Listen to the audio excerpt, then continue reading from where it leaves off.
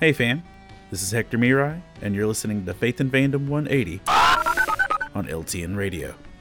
So I've been dealing with a lot of pop culture endings lately, and low-key, I'm not okay.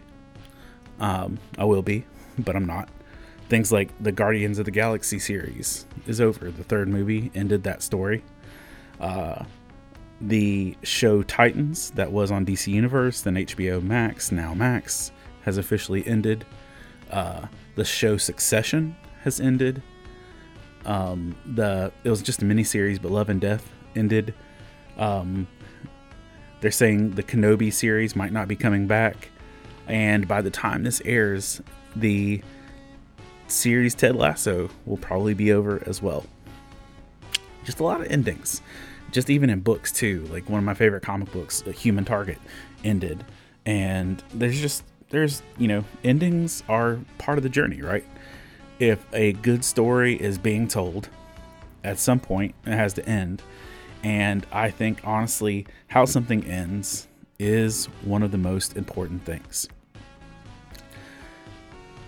We can all start telling a story, but when it doesn't end well, it kind of ruins the whole process.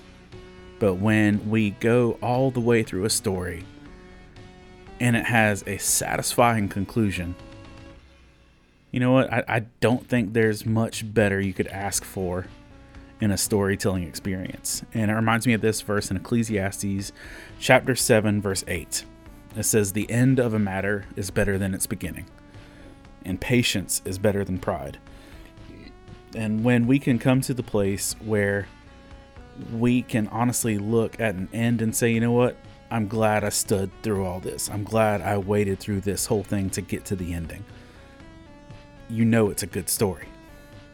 Where it says patience is better than pride, because, it's easy for someone to say the hit new series or this is the best thing ever, and then it fizzle out.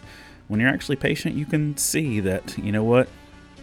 You really stuck the landing. You did good. And I think it should be a goal, a challenge, a focus for us as believers, is that we want to live our lives so well that when our stories are told, when they're over, that it's a story that brings God honor, that brings God glory, but one that we can actually be proud of, that this was the story our lives actually told. If you'd like to learn more about Faith and Fandom, head on over to faithandfandom.org, where you can learn about our Comic-Con ministry, podcast, memes, apparel, and book series. You can even read new chapters before they make it to the next book.